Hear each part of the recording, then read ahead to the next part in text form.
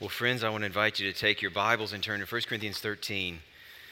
If you're visiting with us and don't have a copy of the Bible, we are ready for this situation. We have put little copies of the Bible, black hardbacks within arm's reach of you. Should be on the back of the pew in front of you. That's not just for you to use today. That is our gift to you. We would love for you to take it with you and keep it.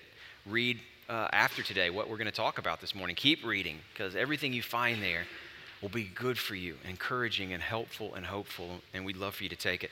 You'll find what we're going to look at today on page 903 of that little Bible on the back of the pew. In our house, we listen to a lot of movie soundtracks. And you guys do that? Yeah, a couple of hands went up. We love them.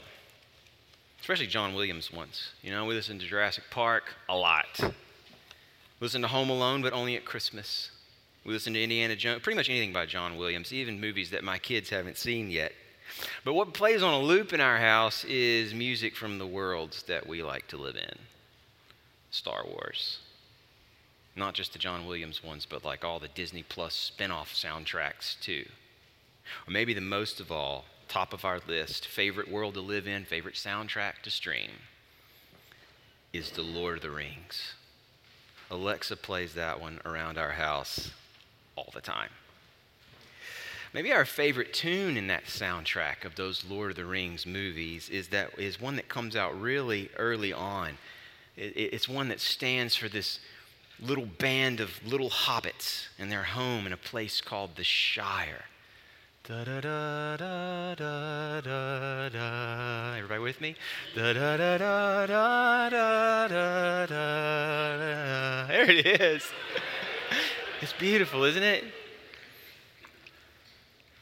It communicates so much of their homeland. This isolated, peaceful, relatively happy, super green farming community that they come from, full of friends and family, living simple lives. It's a theme that stands for the beauty of home. It's beautiful. It's catchy. It's nice to listen to all by itself, actually. Even if you hadn't seen the movie and you heard a better version of that theme than the one I just hummed for you, I think you'd enjoy listening to it all by itself.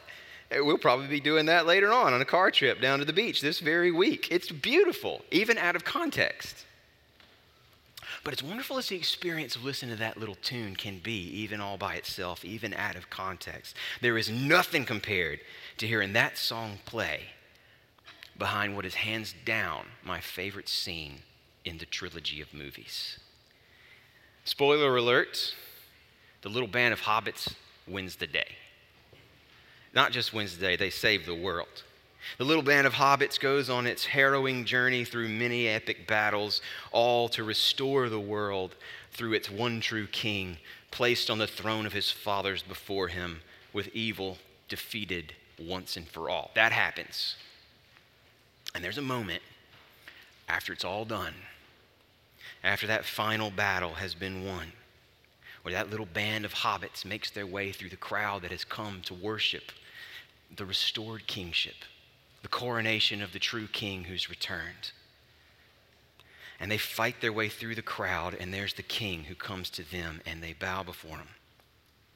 And the king looks at them and he says, "Oh, friends, you bow to no one." The king bows before the hobbits, and then like a wave, all of the people gathered for that coronation bow to them too. And the Shire theme takes off, and not this time with the penny whistle, but with the full power of the symphony orchestra behind it. And you soar with that theme in its context, at its climax. Because that theme tells you that out of this little nowheresville, these nobodies from nowhere have just been used to save the world from evil and to make all things new. And now you know what that theme was all about all along. How many of you guys are going to skip the cookout tonight and go watch that movie? I'm tempted to. Our passage this morning reminds me of that Shire theme in a way, because we come to one of the highest peaks in all the Bible. I mean, a passage of towering influence, of universal appeal. A passage that is just wonderfully quotable. It's moving. It's inspiring. Its words hang on walls all over the world, fill cards all over the world, echo through weddings all over the world. I used this text that we're preaching on today right here on that spot yesterday to help Jordan Spearman and Jessica, now Spearman, get married. And it was beautiful. It fit that context. It's a drop-dead gorgeous love song. But if you want to experience the true power of this passage, if you want to see its full depth, if you want to recognize and bask in its true beauty, it won't do to pull it out and play it all by itself. You got to see where it fits in the climax of a real letter written to a real church in real trouble. A church in the midst of their own struggle to put down selfishness and to remember the message of Christ crucified for sinners who have no other hope. You have to see that this portrait of love isn't generic at all, as universal as its appeal may be. It is laser focused on the beauty of Jesus, who defines God's love for the world. And you have to see what Paul is doing with this portrait of love in this letter to this church. Because he's not writing to inspire young lovers, but to encourage struggling sinners to look to Jesus and then love one another. When the message of Christ crucified makes it down into your heart, the fruit that it bears is love. Let me say that again, because basically this whole letter is about this. When the message that Paul decided he was going to preach no matter what you wanted to hear, the message of Christ crucified, when it makes it down into your heart, the fruit that it bears is love. Paul makes that case to that church and ours in 3 steps, and I want to walk you through them this morning. First, I want to read this beautiful passage to you. Would you stand with me in honor of God's word while I read 1 Corinthians chapter 13, beginning in verse 1. If I speak in the tongues of men and of angels, but have not love, I'm a noisy gong or a clanging cymbal. And if I have prophetic powers and understand all mysteries and all knowledge, and if I have all faith so as to remove mountains, but have not love, I'm nothing. If I give away all I have, and if I deliver up my body to be burned, but have not love, I gain nothing. Love is patient and kind. Love does not envy or boast. It is not arrogant or rude. It doesn't insist on its own way. It is not irritable or resentful. It does not rejoice at wrongdoing, but rejoices with the truth. Love bears all things, believes all things, hopes all things, endures all things. Love never ends. As for prophecies, they'll pass away. As for tongues, they'll cease. As for knowledge, it will pass away. For we know in part, and we prophesy in part. But when the perfect comes, the partial will pass away. When I was a child, I spoke like a child. I thought like a child. I reasoned like a child. When I became a man, I gave up childish ways. For now we see in a mirror dimly, but then face to face. Now I know in part. Then I shall know fully, even as I have been fully known. So now, faith, hope, and love abide, these 3. But the greatest of these is love. You can be seated. The first point that Paul makes in this beautiful chapter is that love matters most. Point one this morning. Love matters most. Remember the context to this point in this letter. This is a church struggling with divisions on all sides, divisions fed by pride, divisions that flow out of a desire to rise above. That all fit perfectly in the culture of their city. That looked like Corinth, but it meant poison for the culture of their church. These people they've been consumed by comparison games, as if the Christian life had become something of a competition for them with winners and losers. And one of the main areas this problem was showing up for them was in spiritual gifts. They're wrangling back and forth over who had the most important gifts, the most impressive gifts, the most powerful gifts of all. And they've written, apparently, in this letter to Paul to ask for his advice on things. They've written to him almost as if he were to be the judge in this case. You tell us whose gifts matter most, Paul. So in chapter 12, he takes up that subject. Now, concerning spiritual gifts that you wanted to know about, I'm not going to tell you what you want to hear. He's not playing their games. He did talk about spiritual gifts in chapter 12. He's going to talk about spiritual gifts again in chapter 14. But right in between those two chapters, he gives us this exquisite work of art on love. And it's no break in the argument. It is the foundation of it. Whatever else you might have, Paul wants them to know. If you don't have love, you have nothing. Because love matters most. One by one, in these first three verses, Paul compares love to the gifts they were so proud of. He starts with a gift that seems like it was the one that was most behind this section of the letter, the gift of speaking in tongues that you don't know apart from the Spirit. Paul says, I could speak in all the languages of the world, the tongues of men. I could have them all. I'll tell you what, I could speak in the tongues of heaven, the language of angels. I'm just making noise and annoying people if I don't have love. They were impressed by insider knowledge, having the fast track to proprietary mysteries only the elite could see into.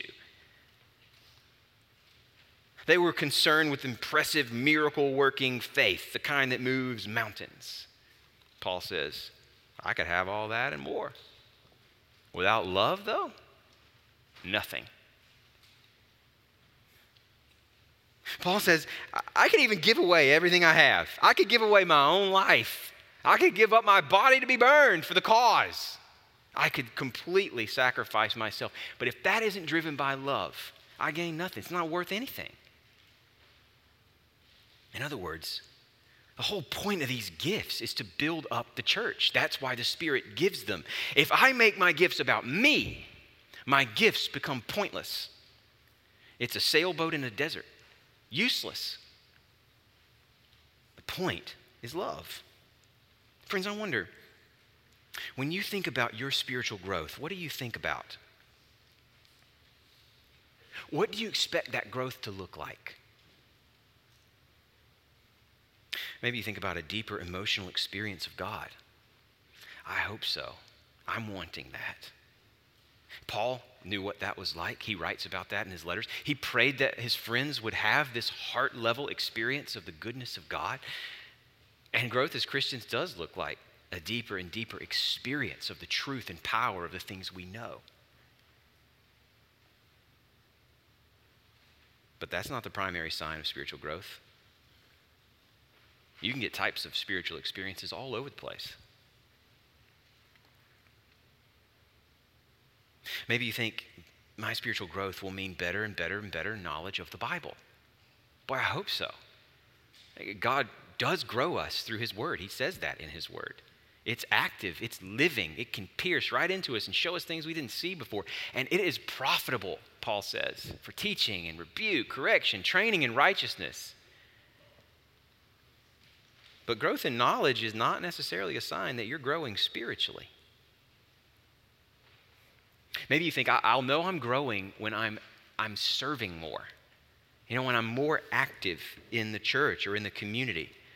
And by all means, yeah, Jesus took up the towel. He washed the feet of his friends. He saw a need. He met that need. That is a Christian, Christ-like, beautiful thing to do.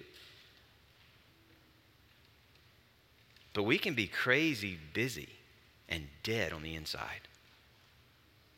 How do you know you're growing spiritually? Well, you can tell, Paul says, when you're growing in love. There is nothing that matters more to your spiritual life than growth in love. Without love, all of it, all these good things, these good gifts, these important developments, they're all for nothing without love. So what is love, anyways? And why is love so important? That's where Paul goes next. Point number one is love matters most. Point number two is love looks like Jesus. That's the love he's talking about. A love that looks like Jesus. In verses 4-7, that's where Paul gives us this beautiful, this unforgettable and eminently quotable description of the love that matters so much. On its surface, it's super generic and universal. God isn't mentioned in these verses. Neither is the cross. But in the wider context of the letter, when you know where this fits and what Paul is doing throughout the whole, when you can see what's going on beneath the surface, then you know it is written straight out of what's gone wrong in Corinth. Love is not like that.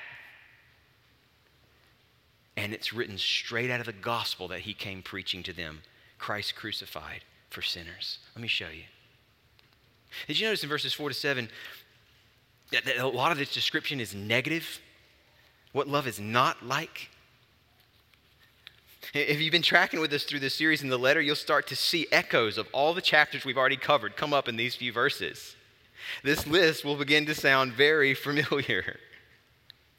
Someone wrote that if you take out the negatives and all those negative descriptions, you get a pretty spot-on description of what things were like in Corinth right then in this church. Verse 4, love doesn't envy or boast. It's not arrogant. Does that sound familiar? Chapter 1, right away, right out of the gate. They're bragging about which teacher they line up behind.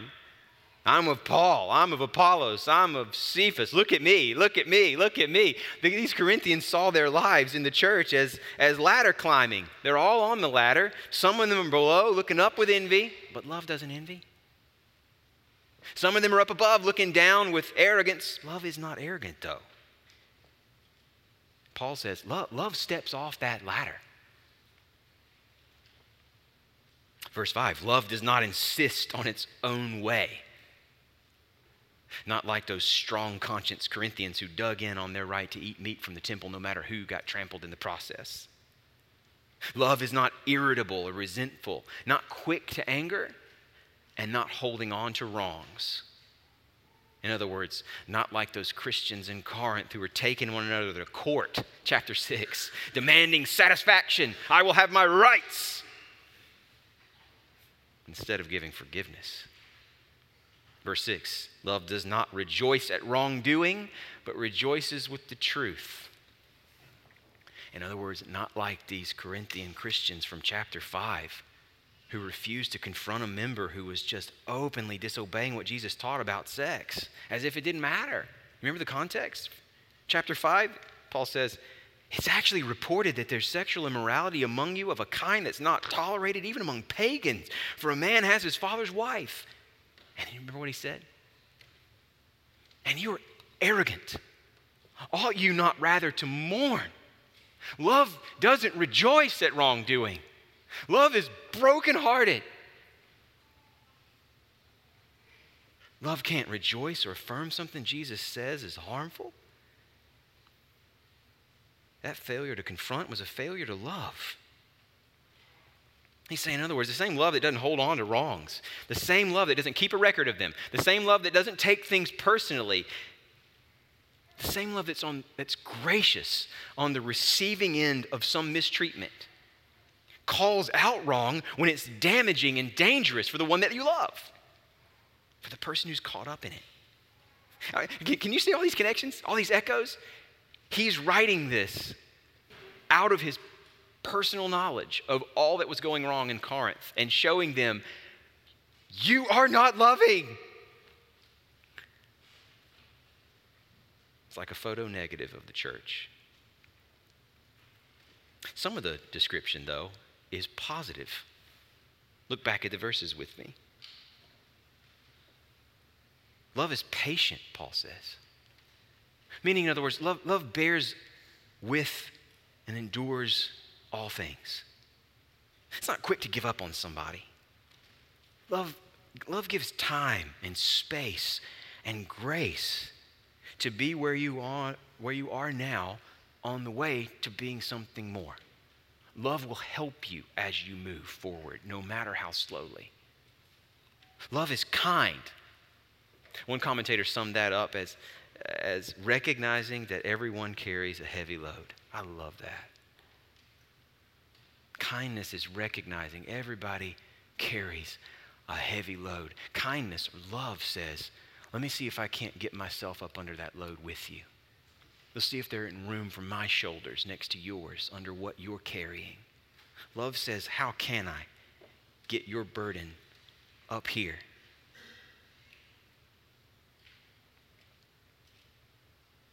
It's quite a description, isn't it? We could go further. I mean, we could do a whole sermon series where we just take one element for each sermon, and that would be fun and beautiful. But I think we already, just from a quick glance at these characteristics, there are a couple things you could see are assumed in what Paul writes right there. When Paul talks about what love is, his list assumes you're not being treated the way you want to be, the way you ought to be. And it assumes something matters more to you than how you're being treated. If I were to risk taking this description and putting it into a summary, I'd put it something like this. The love Paul's talking about, the love that is the central sign of true spiritual growth, it's a care for someone so deep that it'll put up with anything for the chance to do them good, even if it costs you. The love he's talking about is a care for somebody that is so deep, it'll put up with anything for the chance to do them good, even if it costs you. Which is to say, love looks like Jesus. Paul's an artist in this text. He's not going for precision. He's not giving us definitions. He's going for color and contrast. But he's not an artist working from his own head, is he? He's painting a portrait that has a model sitting right there next to his canvas. When he paints this picture of love, he's thinking of Christ crucified, the one he came preaching to them, the one who's been behind every argument that he's made for renewal and for repair in this struggling and self-focused congregation. He's thinking about Jesus, who was so patient, wasn't he? Think about Jesus with his disciples. These guys are so thick-headed. They struggle to understand him. No matter how clearly he explained himself, after years of following him, his disciples are still arguing with each other about who's going to rank the highest in his kingdom. That was like right before he died, right before it was all over. That's the conversation they're having while he marches to the cross. Who at the moment he needed them most ran away from him. And then when he's resurrected, who does he come back to? He comes right back to them, the guys who bailed on him when he needed him most. And they're doubting him. Think of Thomas. I won't believe unless I see his hands and see his side. And Jesus comes straight to Thomas and he says, all right, Thomas, here, touch that. Here, put your hand right there. Now do you believe? I'll give you what you need. How patient was that man? Jesus was kind too, wasn't he? Especially to the sick, to the sinners who came to him with their shame. Think about that woman who busted in on the dinner party at the Pharisee's house. Jesus is there as one of the guests of honor, and she comes straight up to him, and she's putting perfume on him, and she's just weeping, her tears. She's so ashamed, but so relieved to be in his presence. She's wiping off the tears with her hair on his feet, and the Pharisees are scandalized. He thinks he knows everything. He doesn't even know she's a sinner. Poor guy, he doesn't know he's just been defiled. Jesus is like, no, I'll take that shame on me. Put it right here. I'll carry it. Your shame is now mine. Love keeps no record of wrongs, but forgives, just like Jesus did. When he looked from the cross in his moment of ultimate and unimaginable pain and thought of the good of those who put him there and said, Father, forgive them. They don't know what they're doing. Love endures all things, just as Jesus endured the cross for the joy that was set before him. What joy?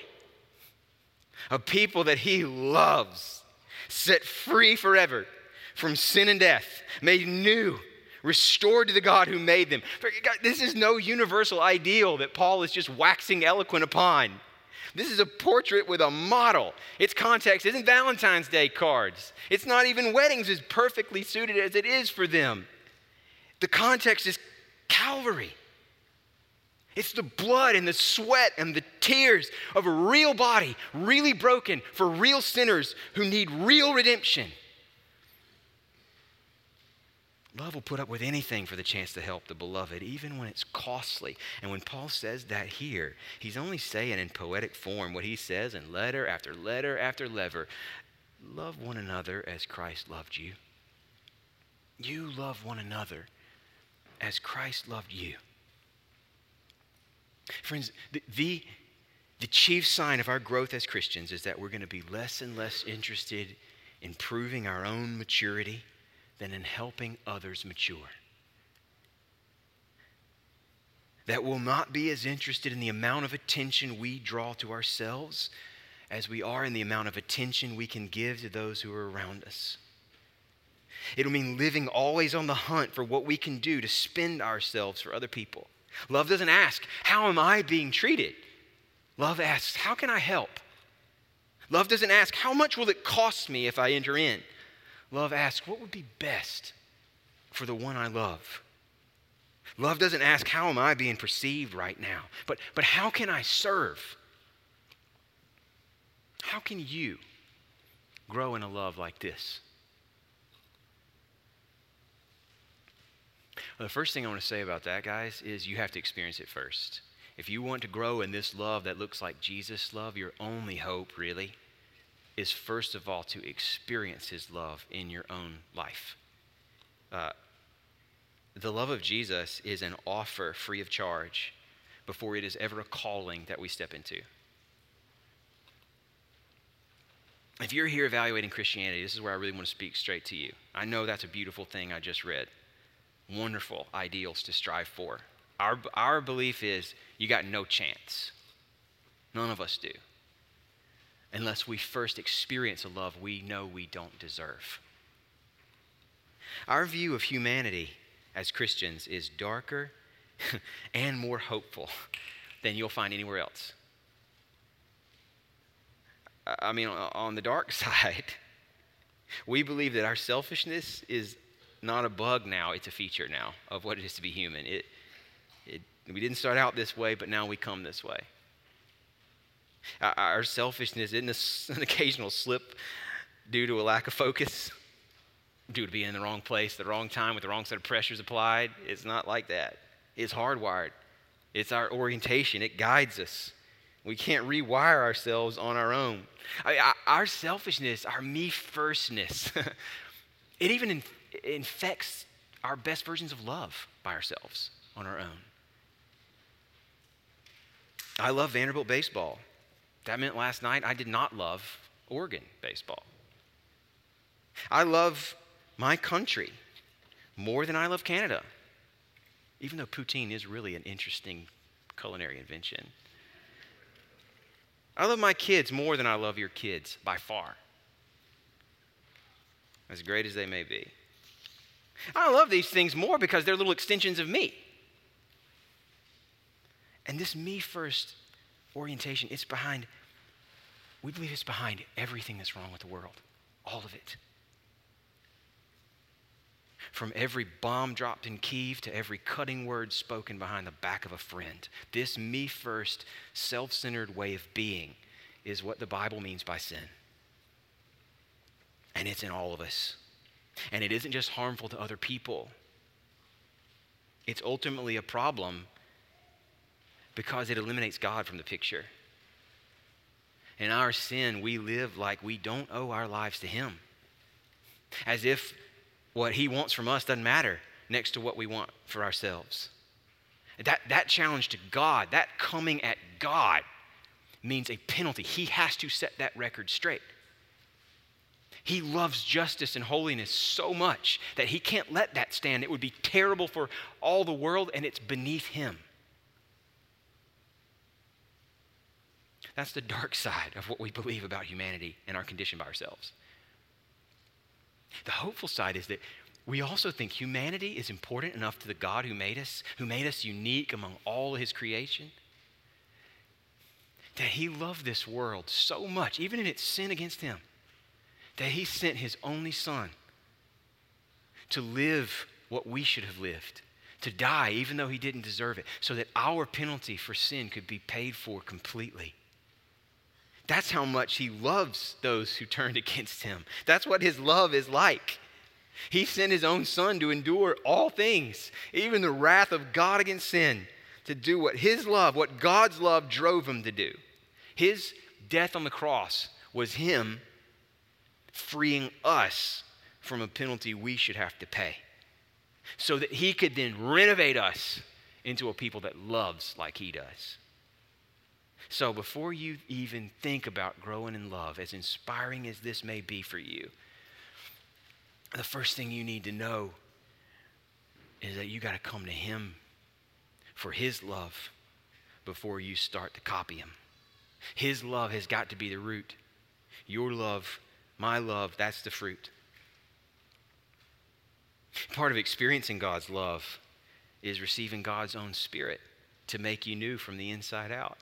That's what Paul's talking about in this whole section. He's talking about the gift of the Spirit to give us gifts that change who we are, that bring out the beauty of Jesus in our life as we continue to grow. That's what he's talking about here. And in another letter, when he talks about the Spirit and he talks about the kind of fruit that the Spirit brings out of a life, the first fruit of the Spirit is love.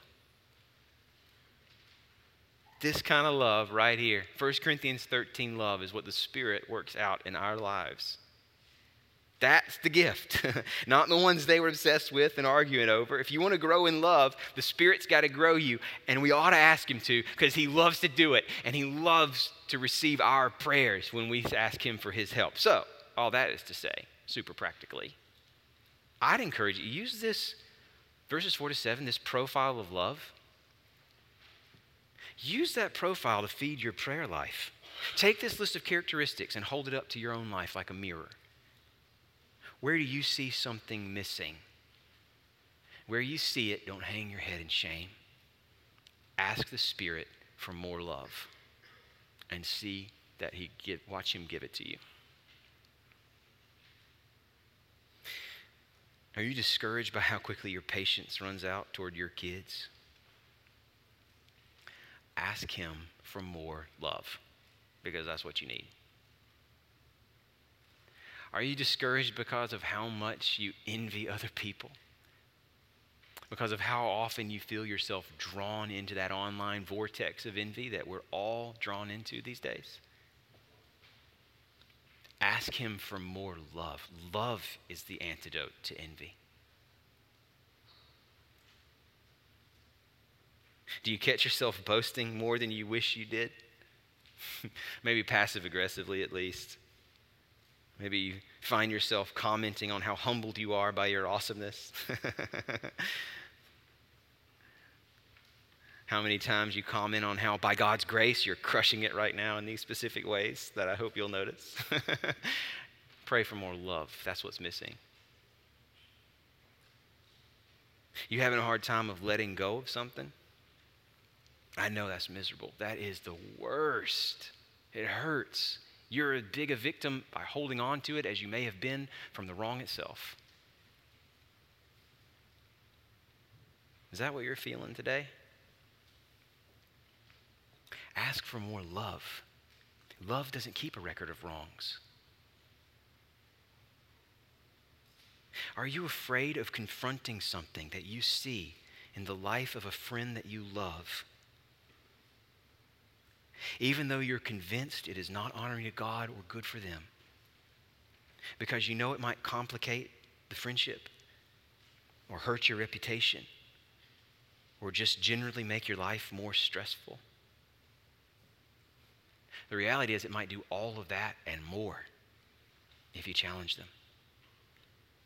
But what you need to pray for is enough love to pay what it costs to serve them, to do them good.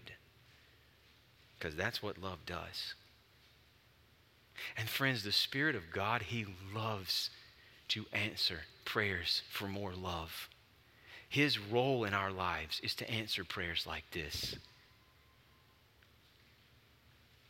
Because His ultimate goal, what the Spirit loves to do most, is to bring out the beauty of Jesus for all the world to see. He loves for Jesus to get glory. And Jesus gets glory when we love like He did. Here's another suggestion for you. If you want to grow in this love, find somebody that you see living out this beautiful love and get real close to them. Snuggle up next to them, metaphorically speaking. Ask them how they're doing what they're doing, what they're thinking, how they're praying, what they would recommend to you. And Paul has just been telling the Corinthians to imitate him as he just seeks what's best for everybody. He doesn't seek himself. He doesn't insist on his own rights. That's chapter 10. And then he says, imitate me. I'm just imitating Jesus. Who do you have around you that you could imitate as a way of imitating Jesus? Go to him and get up close. And the last thing I'd encourage you with, if you want to grow in this love, is just to start doing it. To just go after specific and concrete and real life actions of love, and then watch what the Lord does while you practice. Go hunting for some nondescript but genuinely helpful way to build somebody else up. And I want you to see that not just as like you white-knuckling your way into obedience, this willpower, but as a step of faith. You might not feel anything. That means you're going to have to trust the Lord to give you what you need to do, what He's told you to do.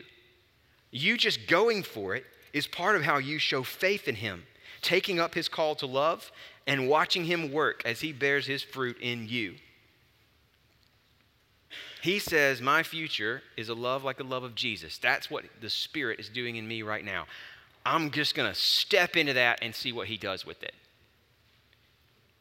Remember, friends, it is worth this effort because love matters most. Now we know what love Paul was talking about when he said love matters most. It's a love that looks like Jesus. A love apart from which all of it is just all for nothing. And that brings me to our last point. And a final question. Why is love so important? Why is it that this love matters so much? That this love, a love like Jesus' love, is the chief sign of our spiritual growth as Christians. That's what Paul picks up in the final few verses. Point number 3, love lasts forever.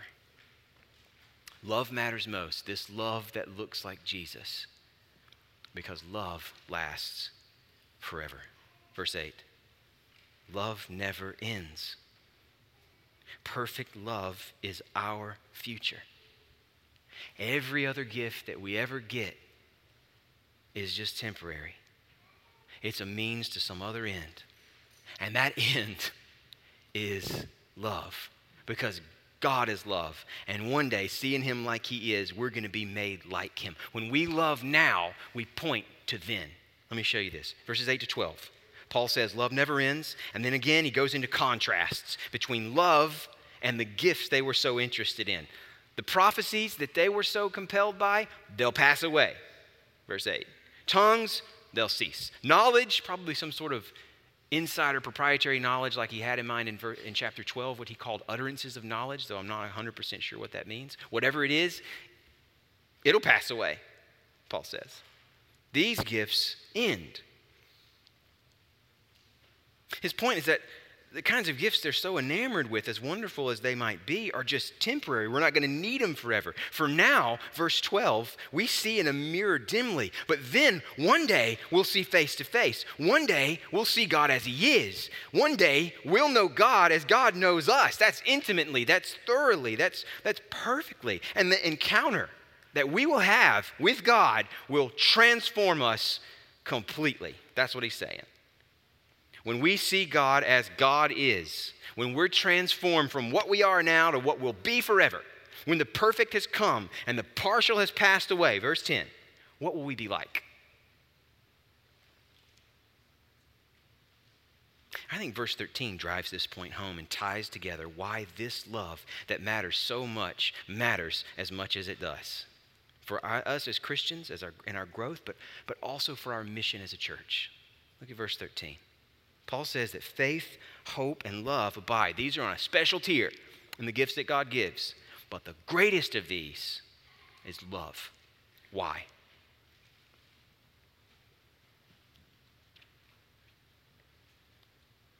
Why? What is it about love that rises above the rest of these precious gifts? Well, Paul doesn't actually say, not in a very clear and straightforward way. And not everybody agrees, to be honest. But I'm going to tell you the explanation I find most insightful. There's a New Testament scholar named C.K. Barrett, in his commentary on this verse, poses a simple test for these three main virtues: faith, hope, love. Does God have faith? No, he doesn't need it. For now, it's the key to our salvation. We have to have faith. Faith alone. But one day, our faith will be turned to sight. We won't need it any more than God does. Does God have hope? No, he doesn't need it. God is the same yesterday, today, and forever. God rules over all. He is completely secure in who he is and what he's doing. For now, we cling to hope because we've got some amazing promises that we haven't seen come to pass yet. But one day, we won't need hope anymore either. We will see it all. So what about love?